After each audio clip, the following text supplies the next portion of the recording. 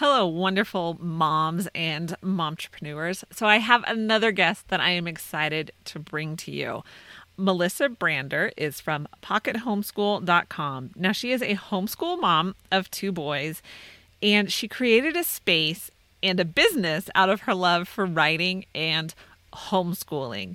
So, she shares with us how she helps other moms with their own unique homeschool journey. And I think what you will get from this conversation is that your homeschool doesn't need to look like my homeschool. And how you do business doesn't need to look like how I do business. So I really enjoyed chatting with Melissa, and I hope you enjoy the conversation.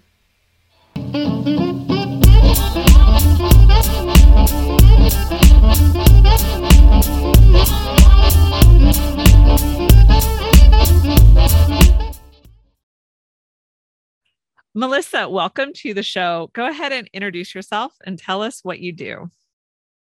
Thank you so much, Jody, for having me. I'm very excited to be here today. My name is Melissa Brander, and I run a little website called Pocket Homeschool, where I really seek to reach homeschoolers and give them information and resources so that they can feel really confident in homeschooling their children. I love to write curriculum. That was something that I discovered. And so it's a joy to put those skills into action and to be able to share it with other people. All right. So, how many kids do you have? I have two kids, boys. They're 7 and 10, and they're full of energy and just it's a loud household around here sometimes. Yeah, I can imagine. How long have you been homeschooling your kids? I have been homeschooling them their entire lives, I always Okay. say. I mean, obviously, you don't homeschool them when they're really little, but it sort of just like grew out of this thing. Like, it wasn't this, like, I know some people have this moment where they're like, this is when we're going to homeschool. And we didn't sort of have that moment. We just sort of had been talking about it. And my husband was homeschooled for part of his upbringing. And Okay. so he sort of knew what it was like. And I wasn't. I had gone to regular schools, I guess you could say, my whole life. And so I wasn't resistant to the idea, but I also did not know that like much about it. So we just kept kind of having these conversations and we just decided to try it. And then we just kept going because we loved it so You much. just kept trying it year after year. Yes. Yes. Well, sometimes people ask like how long will you homeschool for? Like I find that's a really common that Yes. question that non-homeschoolers want to know. And I always say like we plan to homeschool all the way through, but we take it year by year and we can reevaluate to see if our kids need anything different or our family needs anything different. Because I think sometimes the pressure of like having to have their whole education figured out right away from the get-go can be a lot.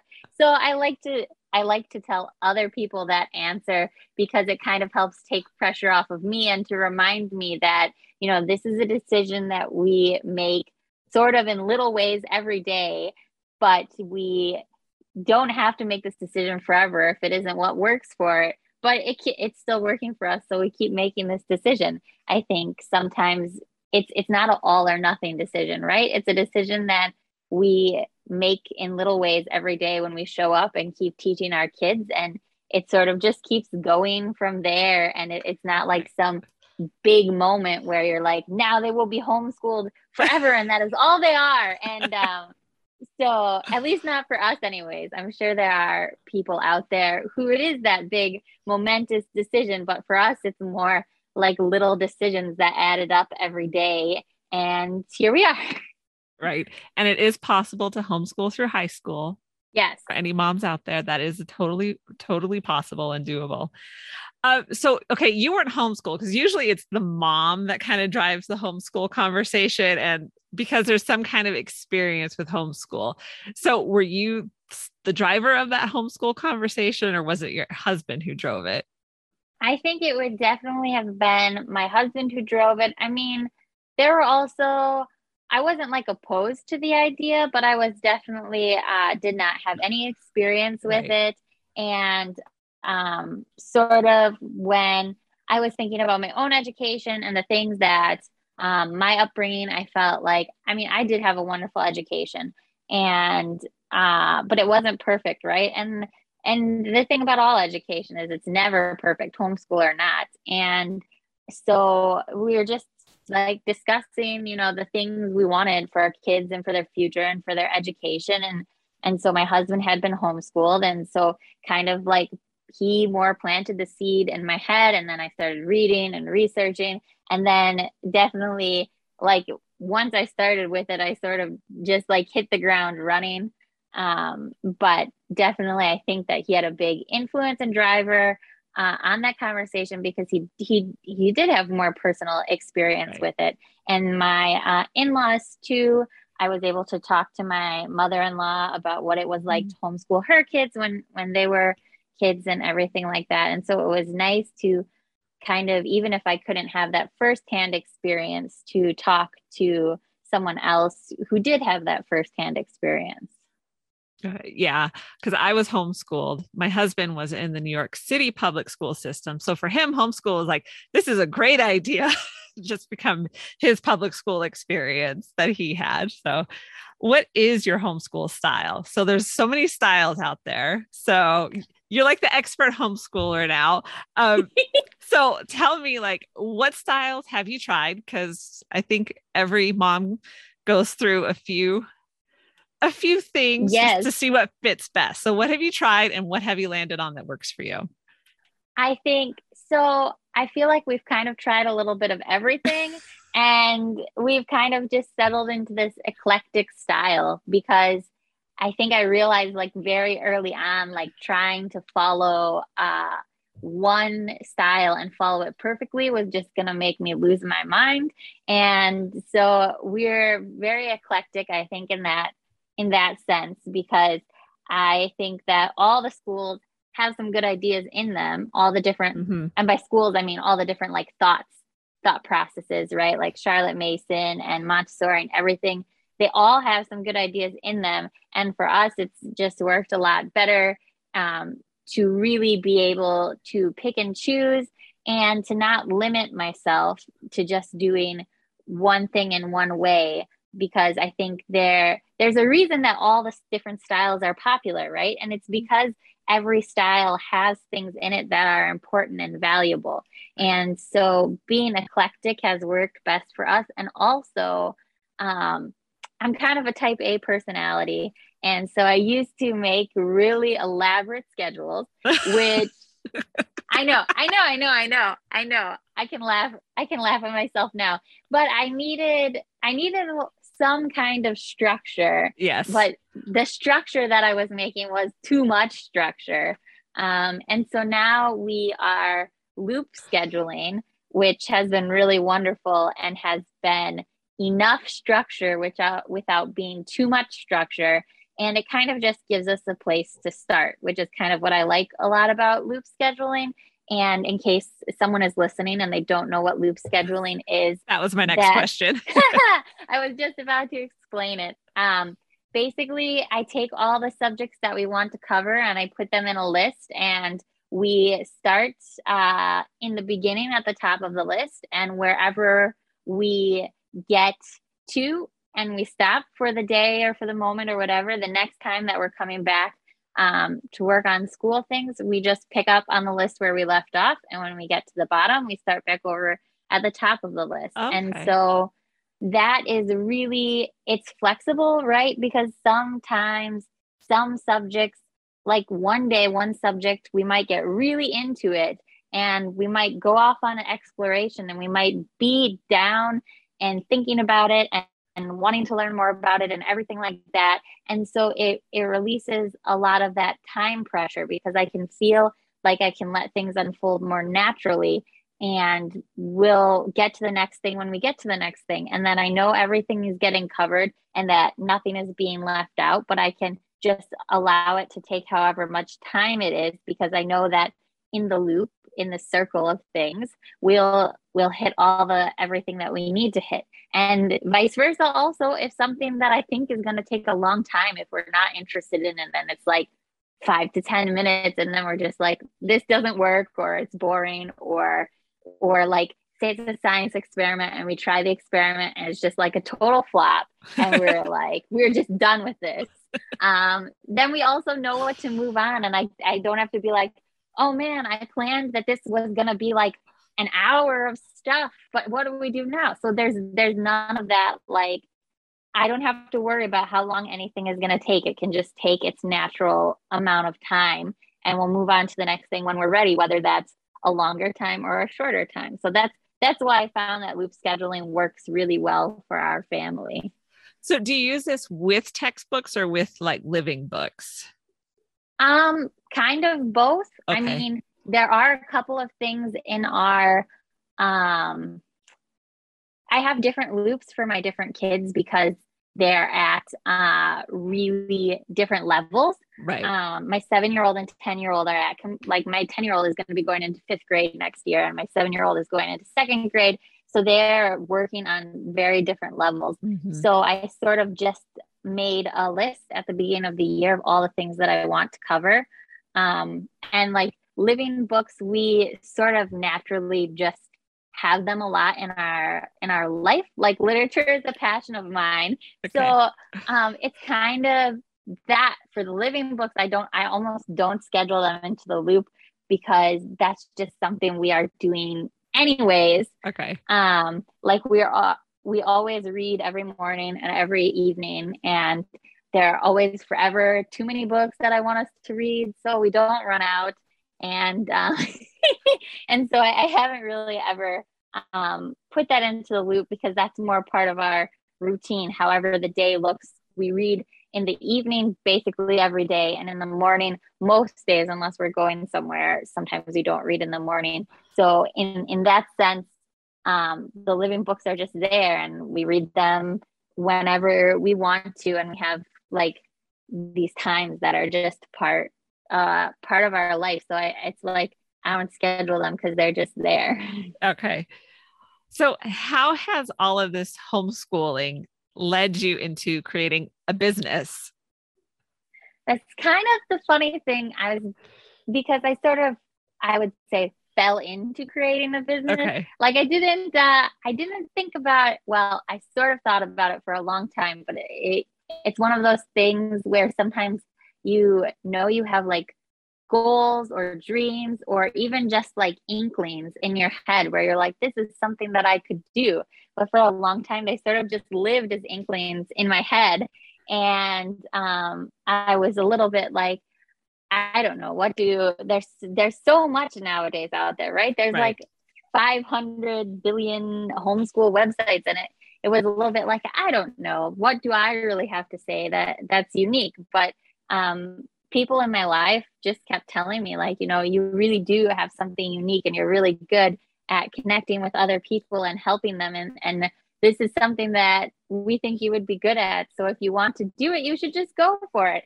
And so one weekend over the summer, about 2 summers ago, I just went for it after some encouragement from some dear friends. And in a lot of ways, I think that was, even though I'm super type A and I would have loved to have this fabulous plan, like all written out where I knew exactly where everything was going to go. Yes. I think if I had waited until I had that perfect plan, I would have probably kept waiting forever. So it took some friends pushing me out of my comfort zone a little bit to help me get started. And I'm grateful for it because I really do love it. And I really love especially the creating. I have a background in writing, an undergrad degree in writing and political science, but that's a whole separate other thing.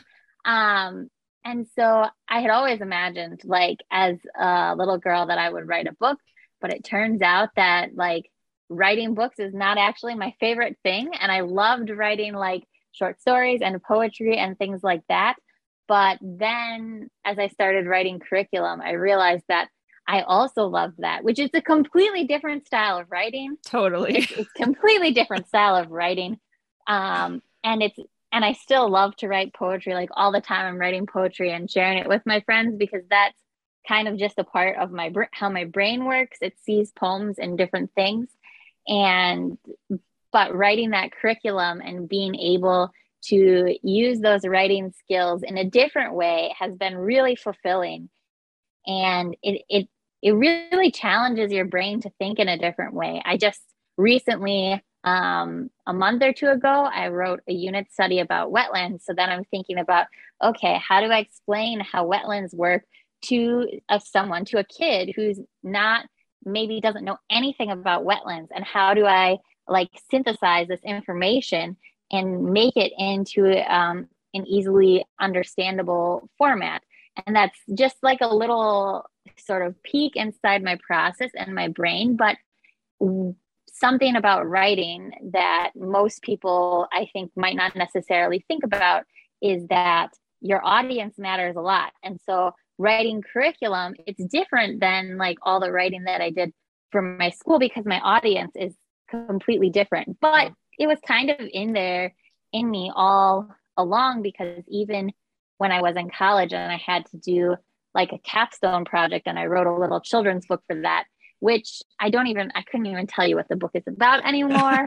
And I was wondering about it earlier today, like, where did I even put that? What was it even about? So maybe someday I will rediscover it and I'll be like, oh, this is really good. But probably more likely I'll be like, what was I writing? Like, because it's hard sometimes looking at your own writing after the fact. You're like, what was I even thinking when I wrote this? But, I think writers are always more critical of their own writing than they would ever be of anyone else's writing, because you see all the things you could fix or make better about it.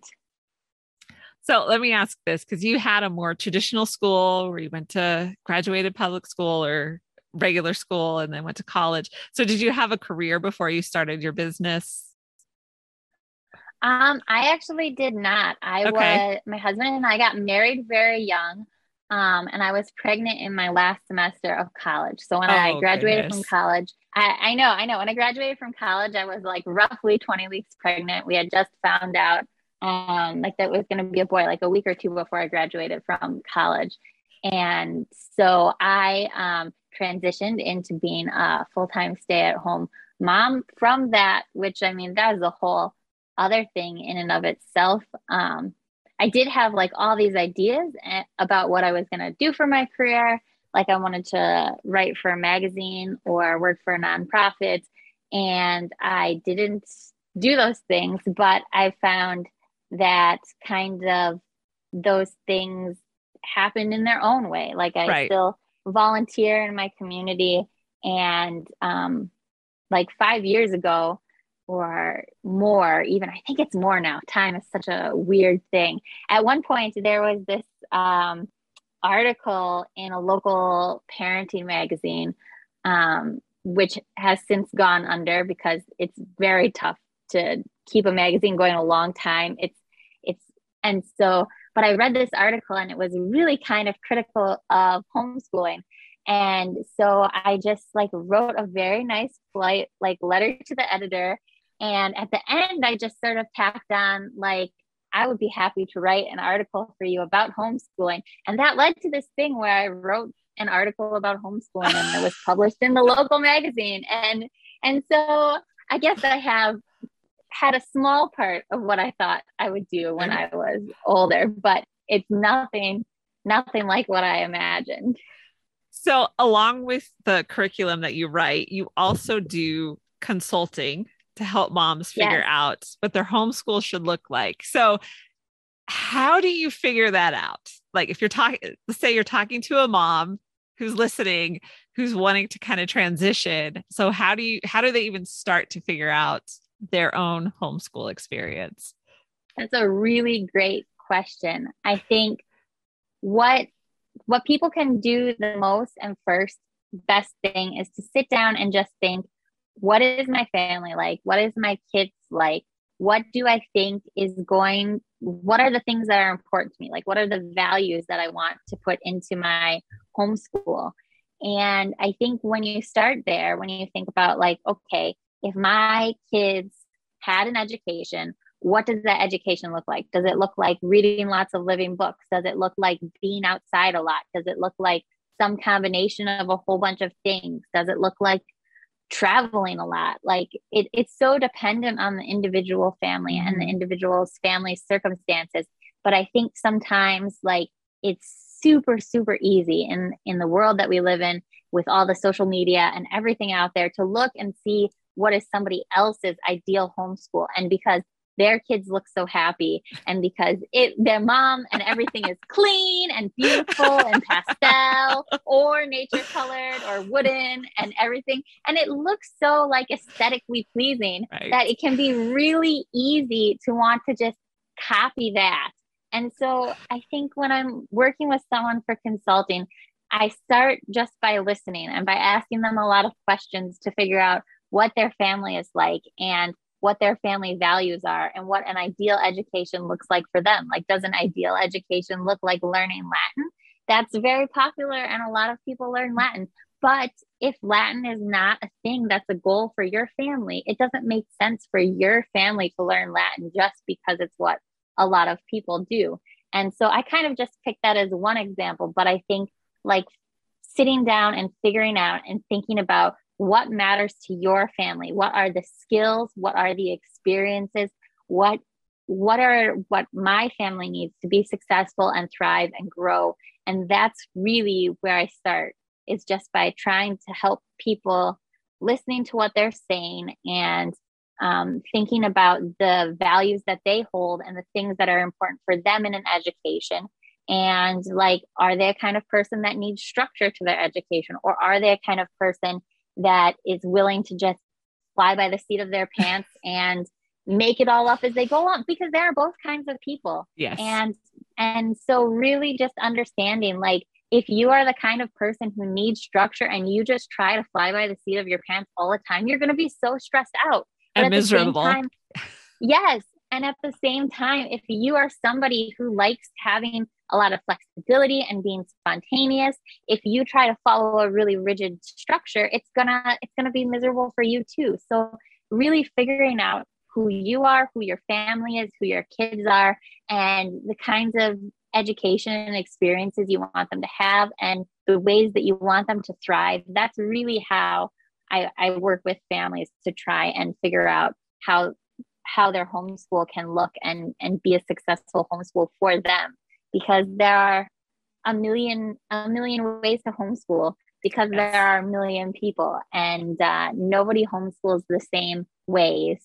And so just learning and listening and helping people to think about, okay, ignore all the noise, ignore all the messages and all the very beautiful homeschool things that you've seen, and think about your family and your needs and your dreams and goals. And that's really how you get to it. Yeah. We tried Latin for a year and that was it. We only did it for a year. It's a really hard language. So it's okay, moms, to Yes. change it up. Um, Yes. so what is your best piece of advice for a mom starting a business and wanting to homeschool? I think just that's a really good question. I've never thought that much about it before, because usually I'm like looking to other business owners and being like, give me advice. So I think my advice would be um, probably the thing that's been the most helpful for me is having a couple of friends and who like really believe in me and are really Mhm. supportive, and they're I can bounce ideas off of them. And I think like, just because you might be running a business by yourself, but I think like that doesn't mean that you have to do everything by yourself. And so having people who are going to cheerlead and encourage Yeah. you along the way, I think is really helpful. So don't overlook the importance of that. I think it can be easy to get caught up in all the other stuff that you have to do with business, because there's a lot, like figuring out taxes, figuring out like everything like that. It's a lot. And so like having the people, like when I scheduled to be on this podcast, and I texted my friend like, I'm gonna be on a podcast, and like she was really excited and supportive for me. And so like having those people in your corner who help cheer you along, and also when something goes wrong, Like I accidentally broke my website a few weeks ago. And I needed to fix it. And I was like, I don't even know if I could fix this, but I just like did something that I had done like, I don't know, 100 times before. And when I did that, everything broke and it's fine. It's fixed now. It's fixed now. My wonderful husband helped me fix it. He's my tech support. And so then also having those people and you can call them up and say like, I just did this thing where I broke my website and I'm really upset and nervous about it. And I can say this now and I'm smiling because in the long term scheme, it wasn't a big deal. It was able to be fixed. But at the time I was really stressed out about it. And so I could also turn to those people who had supported me and they reminded me that it would be okay and it would get fixed and it was not the end of the world because stuff happens like that. We're just human. And I think something as a business owner, sometimes it feels there can be a lot of pressure to be perfect and to have everything super polished and ready to go out. And I think it's just reminding yourself that you're human. You're going to make mistakes along the way in your business, and it's not the end. You can overcome the mistakes that you make, and you can keep pushing forward. And that even when it feels, especially in the beginning, when you're just working, it feels like I'm putting all this out there and nothing is happening. I think learning to go past that, because we live in such a world where like everything is happening immediately, right? And when you're building a business, a lot of times it's really slow. It doesn't happen immediately. You have to trust that what you are doing is valuable and that by putting that out there, eventually it will grow. So there's a lot of trust involved. And this is like 3 pieces of advice now when I didn't even think I had any. But just trusting that if you keep working at it, it will grow and it will become the kind of business that you want it to be. But you have to be able to just put one foot in front of the other, even in the beginning when it feels like nothing is happening. That's really good advice.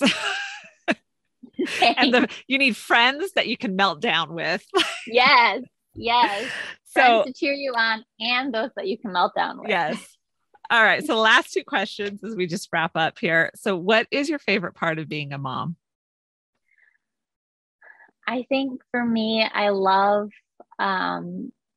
just love when my kids are just being themselves and looking at them and seeing like, this is the gifts they have and this is who they are, and just watching them grow into that person. I feel extremely blessed that I have had so much time to watch them grow in so many ways. And I think just seeing that growth, and sometimes it's a little bittersweet, right? When you remember how little they are and knowing that they'll never be that little again. But it's really awesome to also see the person that they're becoming and watch them grow into that person in front of your eyes. There's no other experience that I know like it. And final question, where can everyone find you? All right. So the easiest place to find me is on my website, pockethomeschool.com. Pocket being as in like you have pockets on your clothes, on your dresses if you're really awesome. And I'm on most major social medias, Facebook, Instagram, Pinterest, also with the same Pocket Homeschool. And so if you search for me on there, you'll find me. The best way to connect with me, I always like to tell people, is sign up for my newsletter. Every Friday, I publish a special newsletter that I call 5 for Friday. And in there, I have 5 things that you can use in your homeschool, everything from encouragement to freebies to discounts. It's really like you never know what's going to be in there every week. I like to throw lots of different things in there, lots of book recommendations too. And so that's one of the best ways to stay in touch with me on an ongoing basis. And I really hope that anyone who's listening comes to check me out, because I'd love to meet you in my quirky little corner of the web and get to know you better. All right. Well, thank you so much for being on the show. This was really great advice for homeschooling moms. Yes. Thanks so much for having me.